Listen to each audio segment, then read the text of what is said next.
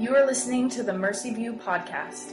Mercy View exists to be a gospel-centered family of missional disciples to the glory of God and for the city's good. For more information about Mercy View, please visit our website at mercyview.com. Now, let's taste and see that the Lord is good.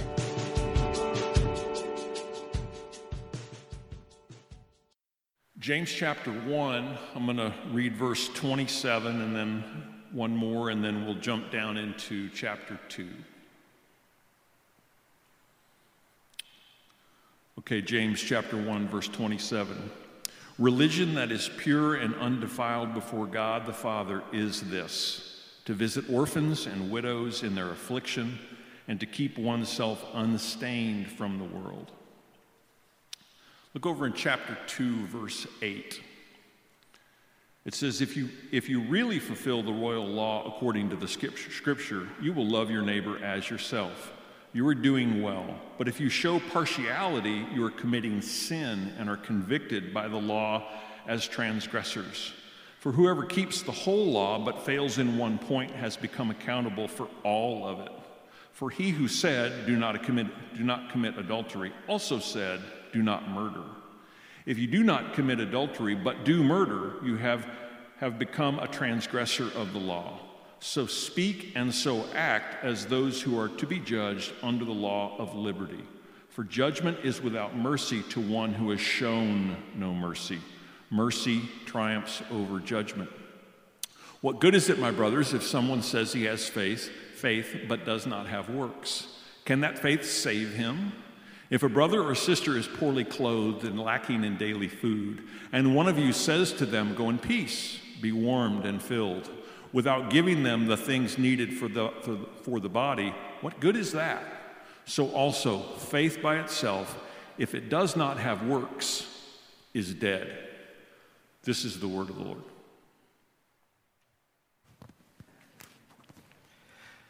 Thank you, John. Good evening. Good to see you. Welcome to Mercy View. My name is Brad. I'm one of the pastors here. And again, I said earlier that if you're visiting with us, we are so honored that you've chosen to worship with us tonight, sincerely.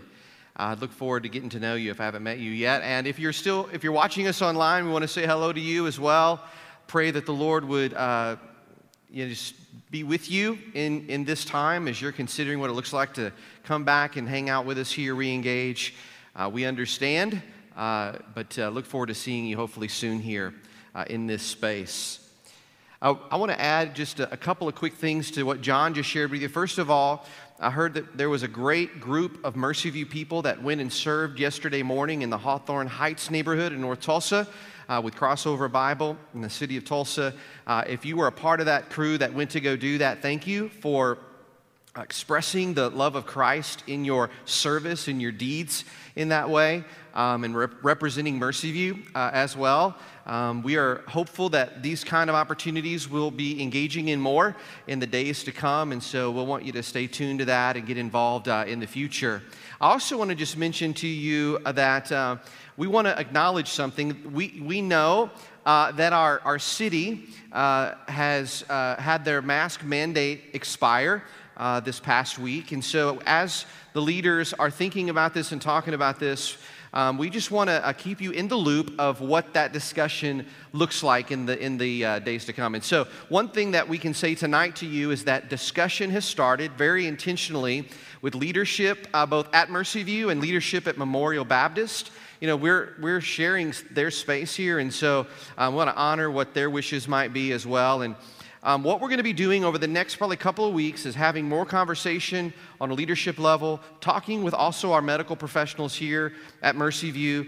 Our desire is to give you some idea, some sort of finish line for some of these relaxed protocols so you can know. We do think that's important.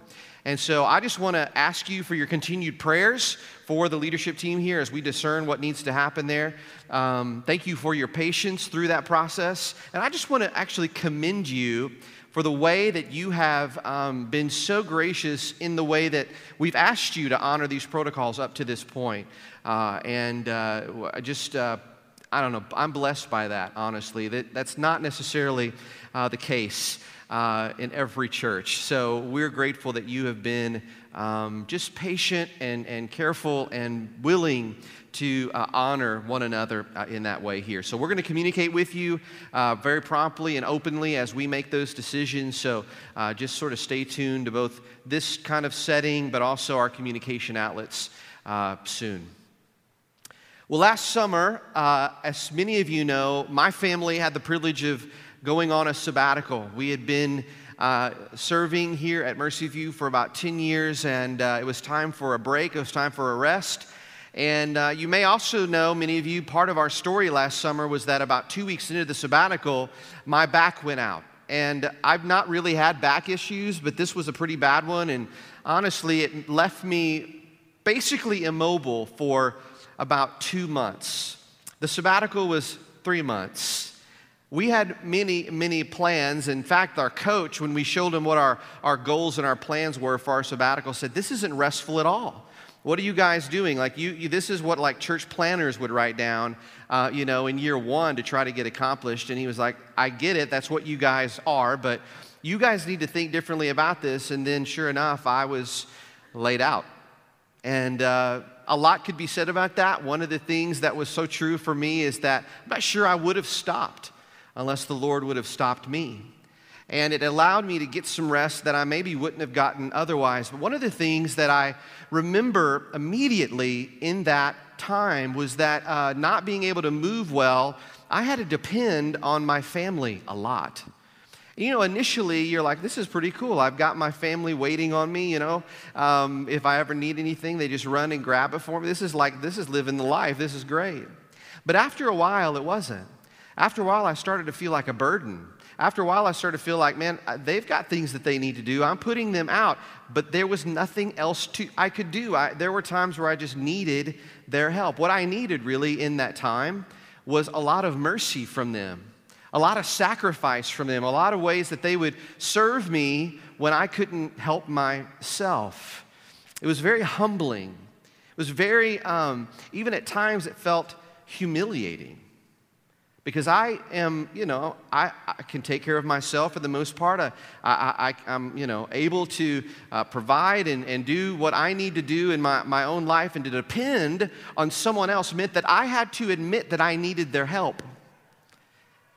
I wonder if you've ever been in a situation like that where you could not help yourself. You absolutely had to depend on the help of someone else. You needed the mercy of someone else.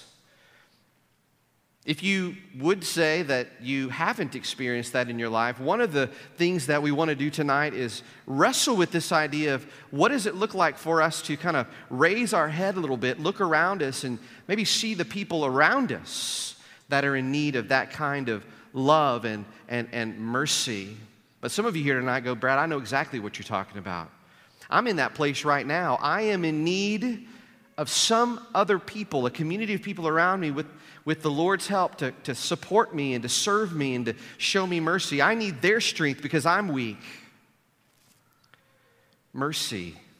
Sometimes we don't want to admit it, but we need it. We are in a multi-week series talking about the future of Mercy View in a series called Next. And we are talking about the kind of church that we believe that God is calling us to be for the next decade. If you're visiting with us tonight, this is a great opportunity for you to hear at least one piece of that for us as we talk about what we think is important here and what we want to continue to pursue over the next 10 years and beyond. And what we've been doing over the last few weeks in the beginning of this series is looking at the value of mission that we have here at Mercy View. And we talked the very first week of this sort of series within a series on mission about our big idea, the big vision, the big dream that we have at Mercy View, and that is to be a church planting church that plants churches. We want to see a movement happen, and we're going to have to link arms with people to do this in our city and other places like that are passionate about the same things. But we want to see a move of God happen in our city and in our region for His glory.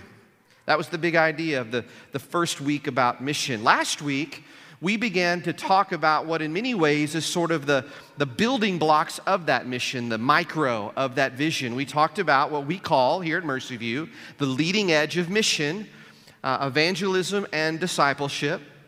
which again, ultimately we pray has an outworking of church planting.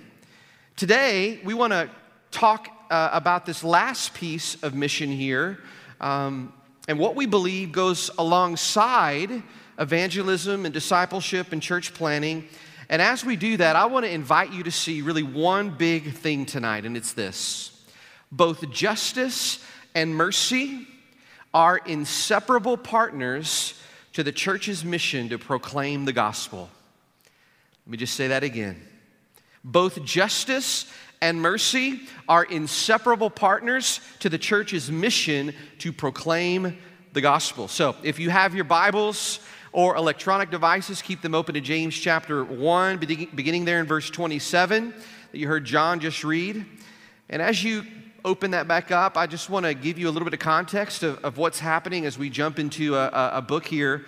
The very first chapter of James, the writer of this book, he's setting up for us, in a sense, he's setting up a general grid for us to understand the entire book of James. If you were to continue to read it, what he's talking about in chapter 1 helps make sense of the rest of the entire book. And in short, what he's doing here in this first chapter is, he's saying, if you want to know if you are a Christian, you have to look at what comes out of your life.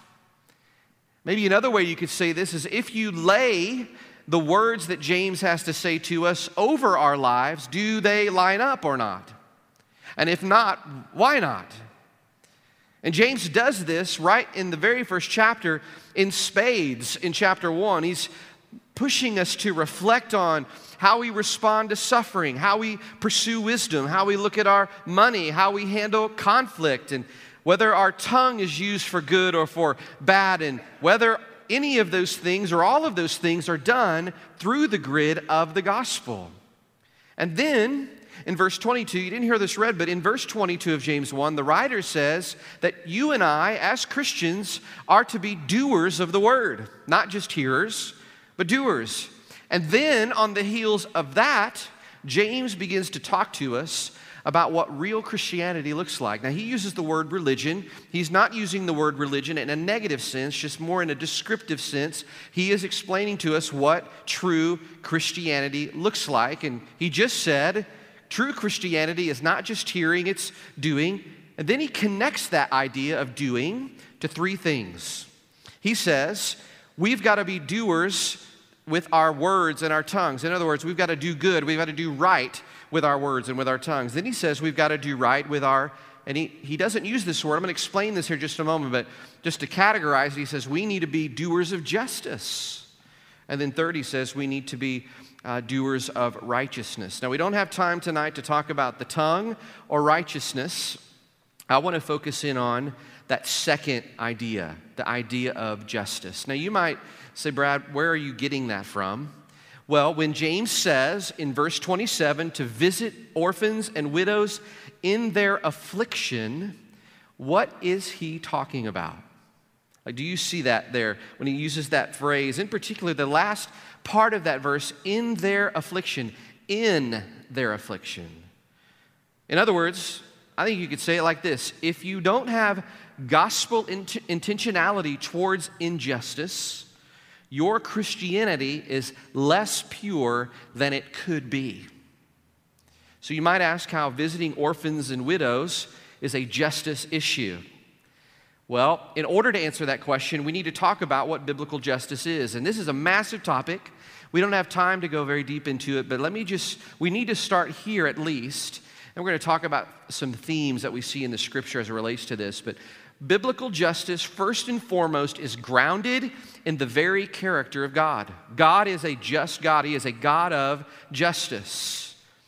That's where we have to start when we think about this idea of biblical justice. We see it in the person of God.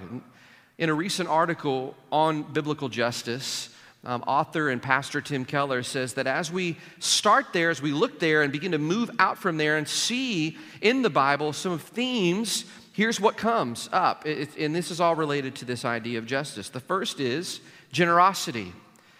You and I, in the Bible, it teaches us that we have moral obligations to both God and our neighbor to use our money unselfishly, to love others with it, according to our ability and to their needs. The second thing that we see, a second theme that we see, is the theme of impartiality. Again, we're talking about the idea of biblical justice here. Loving one's neighbor means treating people of all races, all religions, all social classes as equal in dignity and worth. If you are moving towards gospel intentionality, towards injustice, you are going to have to be impartial. The third theme is advocacy, and this is where we really begin to see why we use this term justice, because advocacy means that you and I, again, moving towards injustice, we are to have special concern for those overlooked by society. In particular, if you look at the scriptures, the scriptures over and over talks about a few groups of people that the Lord seems to have a heart for in particular. It's not an exhaustive list. If you have a heart for someone that I'm not getting ready to say here, that's okay. That's something the Lord has laid on your heart, and that's valid. Like, that's good. But if you look at the scriptures, you see 4 groups in particular that God says over and over that He has a heart for: the poor, the orphan, the widow, and the immigrant. In those particular categories, we want to, as a church, to say, what should our special concern be for those? Because those people are overlooked in our society, and we want to advocate on their behalf. The fourth theme that you see in the scriptures is this idea of responsibility, both corporate and individual. So you and I, as we pursue justice for those that we are connected with that are in need of justice, we don't do the easy thing, which is go, what is the one thing that explains all of the problems of their life? We are to remember that as we move into people's lives and they're in need of justice of some kind, we are to remember that someone's plight is always due to complex factors, individual factors, corporate or environmental factors, and some or all of those need to be addressed as we move towards someone with biblical justice. So, when James says in chapter 1, verse 27, to visit widows and orphans in their affliction, and again, I think you can add the poor and the immigrant to that list, how is that a form of biblical justice? Well, let's use the themes that Keller just talked about. When you visit widows and orphans and the poor and the immigrant in their affliction, you are visiting them at a very point of need that they have. They are afflicted. And when you do that, when you get involved in their lives, if you're a Christian, the Spirit will begin to move in your heart, and you'll want to share your resources with them. What is that called? Generosity. You'll want to give them dignity and worth in the process. What is that called? Impartiality. You're going to want to champion their cause, whatever that may be. What is that called? Advocacy. You're going to want to address to the best of your ability, and maybe you have to partner with other people to do this because sometimes it's a big thing that's in front of you, but you'll want to address the various ways that their challenges can be dealt with. What do you call that? Responsibility. Those last two ideas, again, advocacy and responsibility, in particular to me, indicate justice ministry. But in all these ideas, you are pursuing biblical justice when you are visiting a widow who is in a real difficult place. Now look with me, if you would, at James 2, beginning in verse 8. James continues on many of these same themes, but look in particular at verse 13. James says this. Let me just read this again. For judgment is without mercy to one who has shown no mercy. Mercy triumphs over judgment. And then James follows this a couple verses later in verse 15 by saying this. This is interesting. If a brother or sister is poorly clothed and lacking in daily food, and one of you says to them, go in peace, be warm and filled, without giving them the very things needed for their body, what good is that? So also faith by itself, if it does not have works, is dead. So just on the heels of saying that mercy triumphs over judgment, James has a really hard word for us here. He is actually saying if someone that is in front of you has a physical need, and we say to you, go in peace, be warm and filled, and we aren't actually the ones helping them be warm and filled, he's saying we need to check our hearts, because faith without works is dead. I mean, he talks about clothing here. He's talking about food. He's talking about need. And I wonder if you see the connection. James is talking about the ministry of mercy here. And this really begins to beg the question a little bit tonight, how does mercy differ from justice? So let's talk about it this way.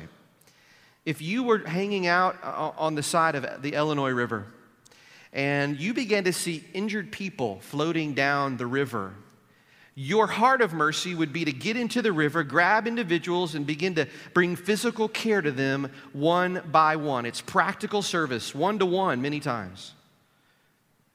But justice is being on the side of the Illinois River and seeing these injured people floating down the river and asking, where are these injured bodies floating from? And then going upstream to figure out why is this happening?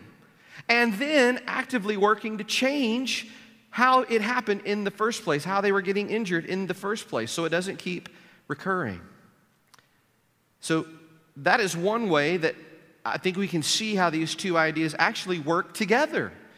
Mercy and justice are not opposed to one another. They are rather, in a sense, two sides of the same coin. And there's some overlap for sure, but generally mercy does what justice can't do, and justice does what mercy can't do. Or maybe we could say it this way: mercy ministry can serve justice solutions, but we can't meet justice issues with mercy solutions alone. Again, the ideas of advocacy and responsibility, as we talked about earlier, I think help us here. Those ideas begin to move us out of, in a sense, mercy ministry to justice ministry, because those two things are many times bigger than us, and we've got to deal with larger issues. Here's another way maybe to understand the difference between the two. Think of the differences between the story of Moses in the Old Testament and the story of the Good Samaritan in the New Testament. Think about what the Good Samaritan does. The Good Samaritan does not attempt to figure out why people are getting robbed on the highway. Right? It was a common problem in that day. It could have been something that he would have pursued. Instead, what he did was provided immediate relief to a sworn enemy, but he served that man, right? Moses, on the other hand, doesn't necessarily deal with the individual victims of Pharaoh's rule, right? He confronts the very source of the injustice, Pharaoh himself. The Samaritan limits his work to the beaten man, and he resolves the problem with good deeds, even though the underlying problem of banditry still remained. Moses does not merely help one person escape from slavery, but he takes public action to bring an end to the institution of slavery at this time.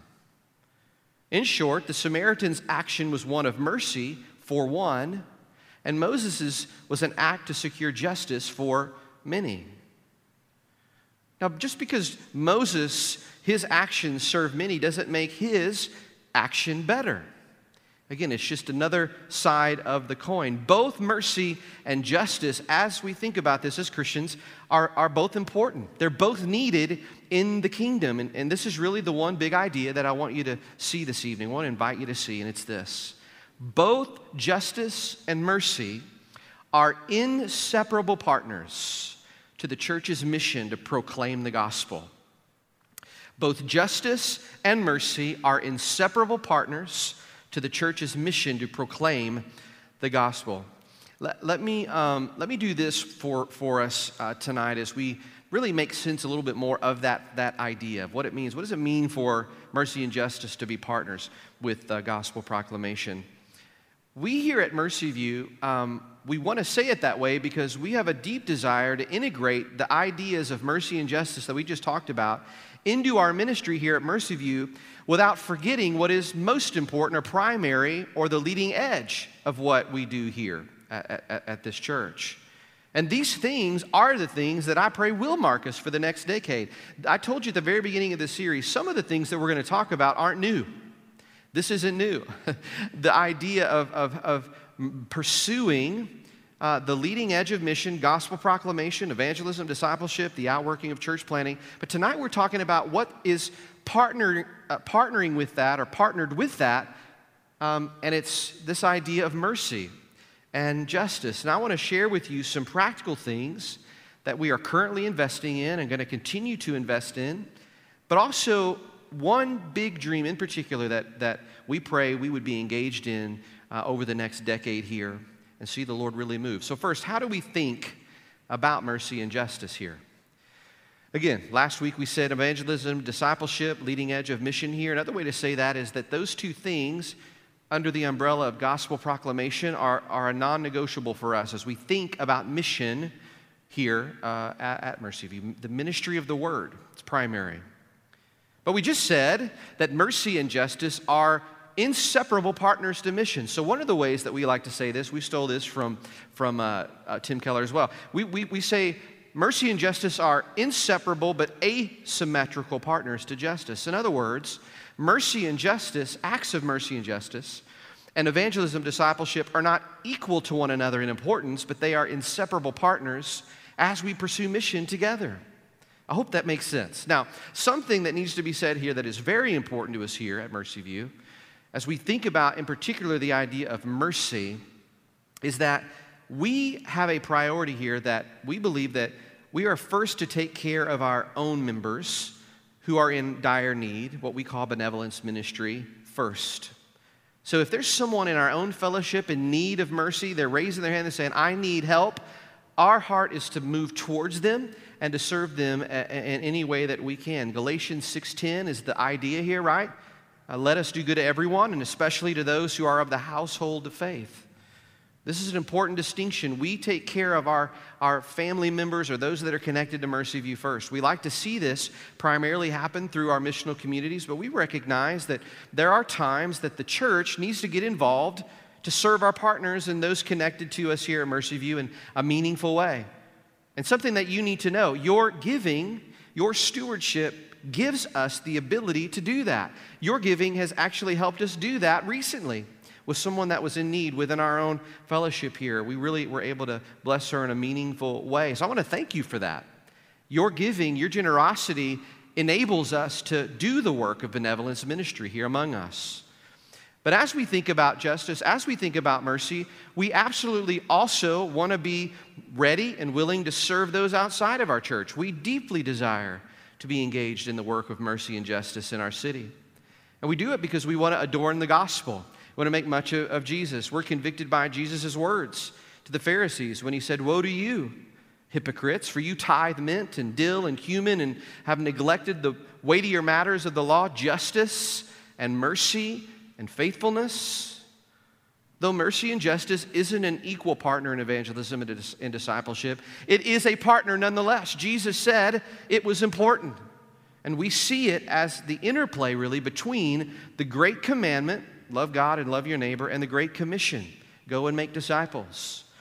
Mercy and justice, they're not the gospel, but it flows out of what the gospel has done for you and me. In gratitude, we get to serve others as we have been served by God. And ultimately, what the gospel promises will be a reality in the future. One day, there will be no suffering. There will be no injustice. So we work for the relief of those things in the here and now. And as we engage in those activities, we run those opportunities through a few questions. We ask ourselves here at Mercy View as we think about opportunities for mercy, for justice, we say, first, is it contextual? In other words, does it make sense for the people and the place that we are serving? We ask, is it sustainable? Is this something that has an appropriate ending or that can continue even after we're gone? And this is a close cousin to it, but the third question is it empowering? Does it raise up the people that are being served, allowing them to engage in transformation instead of simply watching others do it for them? And then lastly, does it provide a space for us to proclaim the gospel? Are we able to openly share the good news of Jesus with those we are serving? So in light of those convictions and the overall passion we have for this here at Mercy View, we have adopted what we call mercy and justice pipelines to serve our city with gospel intentionality. And we have identified actually 5 groups that we want to serve. You've heard us say this before, but we just want to say it again tonight. The widow, the sojourner, the orphan, the student, and the poor. These 5 groups, as it stands here tonight, Sunday, May the 2nd, 2021, will continue to be our missional focus for the time being as we move forward. So what are we doing? Let us talk about that real quick. One of the things I was thinking about as I was preparing is some of what I'm getting ready to share you has been really difficult this last year in 2020. And partly it's because of the need that we've had to isolate and quarantine and be away from each other a lot. Mission has been particularly hard. But our prayer is that this year, as we move back towards more normalcy, we'll be able to engage more deeply in some of what I'm getting ready to share you. But the orphan, we have a long-standing relationship with an amazing organization here in Tulsa called Stand in the Gap that works with young women and men who've aged out of the foster system, providing mentoring and care. Some of our partners here at Mercy View have participated in that and served young men and young women. But we are, as a church, wanting to mobilize the entire church towards serving the orphan in this way. And so I want to say to you tonight, if that is something that, as I just said that, something in your heart, kind of the Spirit pricked, you said, nah, you need to do that, you need to come talk to me because we need to get you connected with this organization and what they're doing. They're doing amazing work. The sojourner and the immigrant.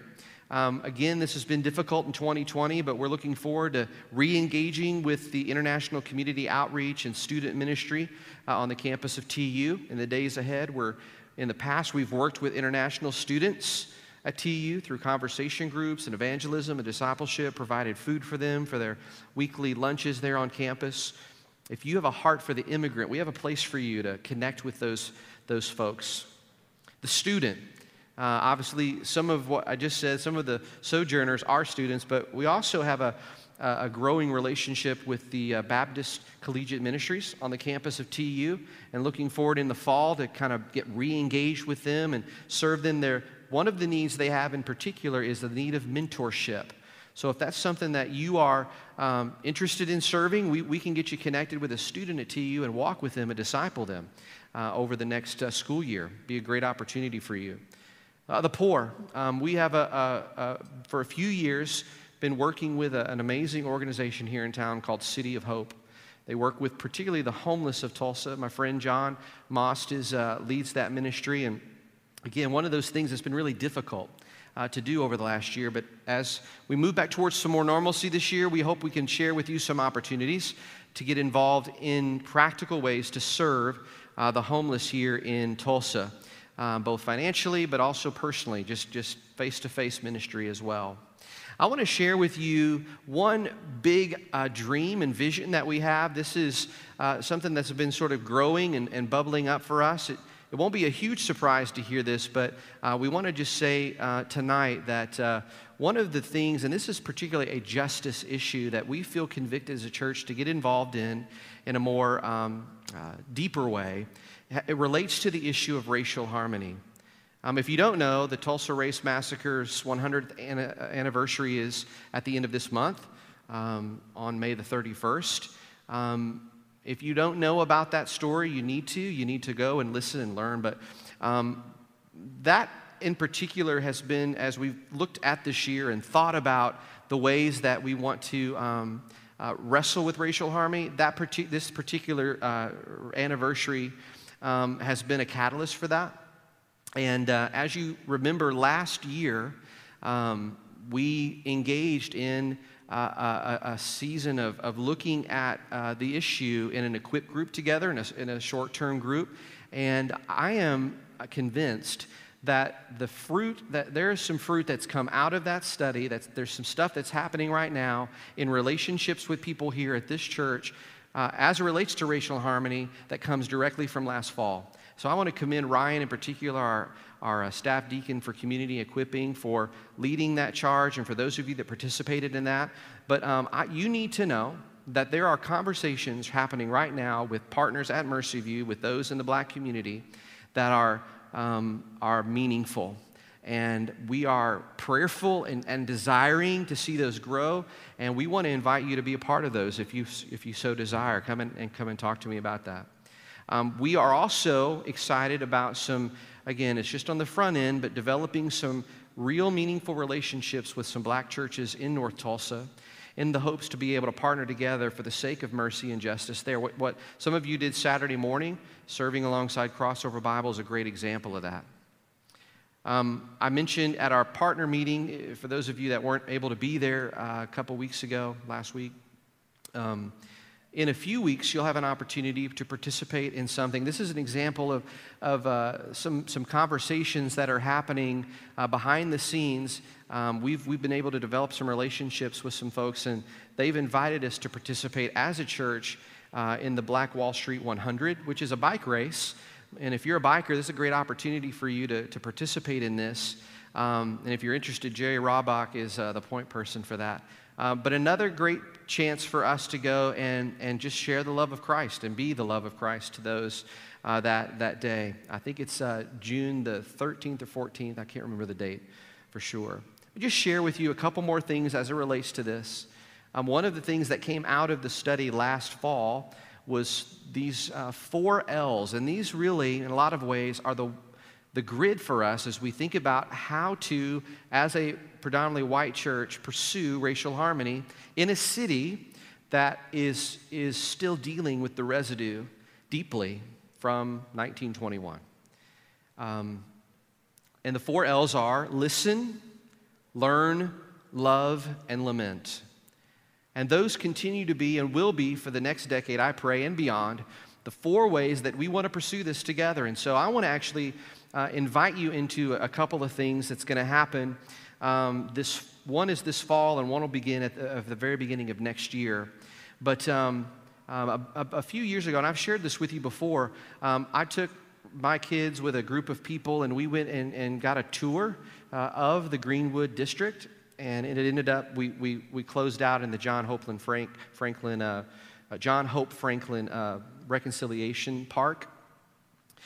It was an eye-opening experience, a heart-opening experience. And I think that we would do well as a church to learn. So I want to invite you to join me this fall. We'll have dates for it soon. But this fall, I want to invite you to go with me down there to the Greenwood District and get a tour from someone that would help us learn, help us understand better about what did happen in 1921 so that we can be better listeners and better lovers and be able to lament alongside our black brothers and sisters who are still dealing with some of that. Most, if not all, are dealing with that.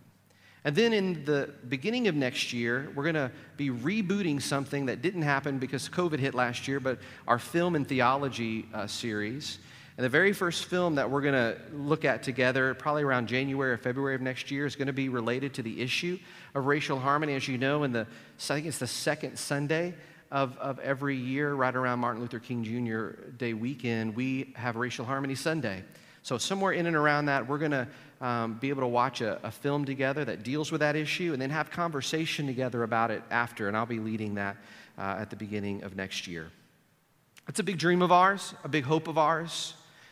We pray that you'll join us in that you'll join us as we attempt to, with the Lord's help, listen, learn, love, and lament. So why continue to show mercy and justice as a church in the next decade? Because we've been shown mercy. The just result of our sin has been met by the mercy of God in the cross of Jesus. Jesus is both the just and the justifier.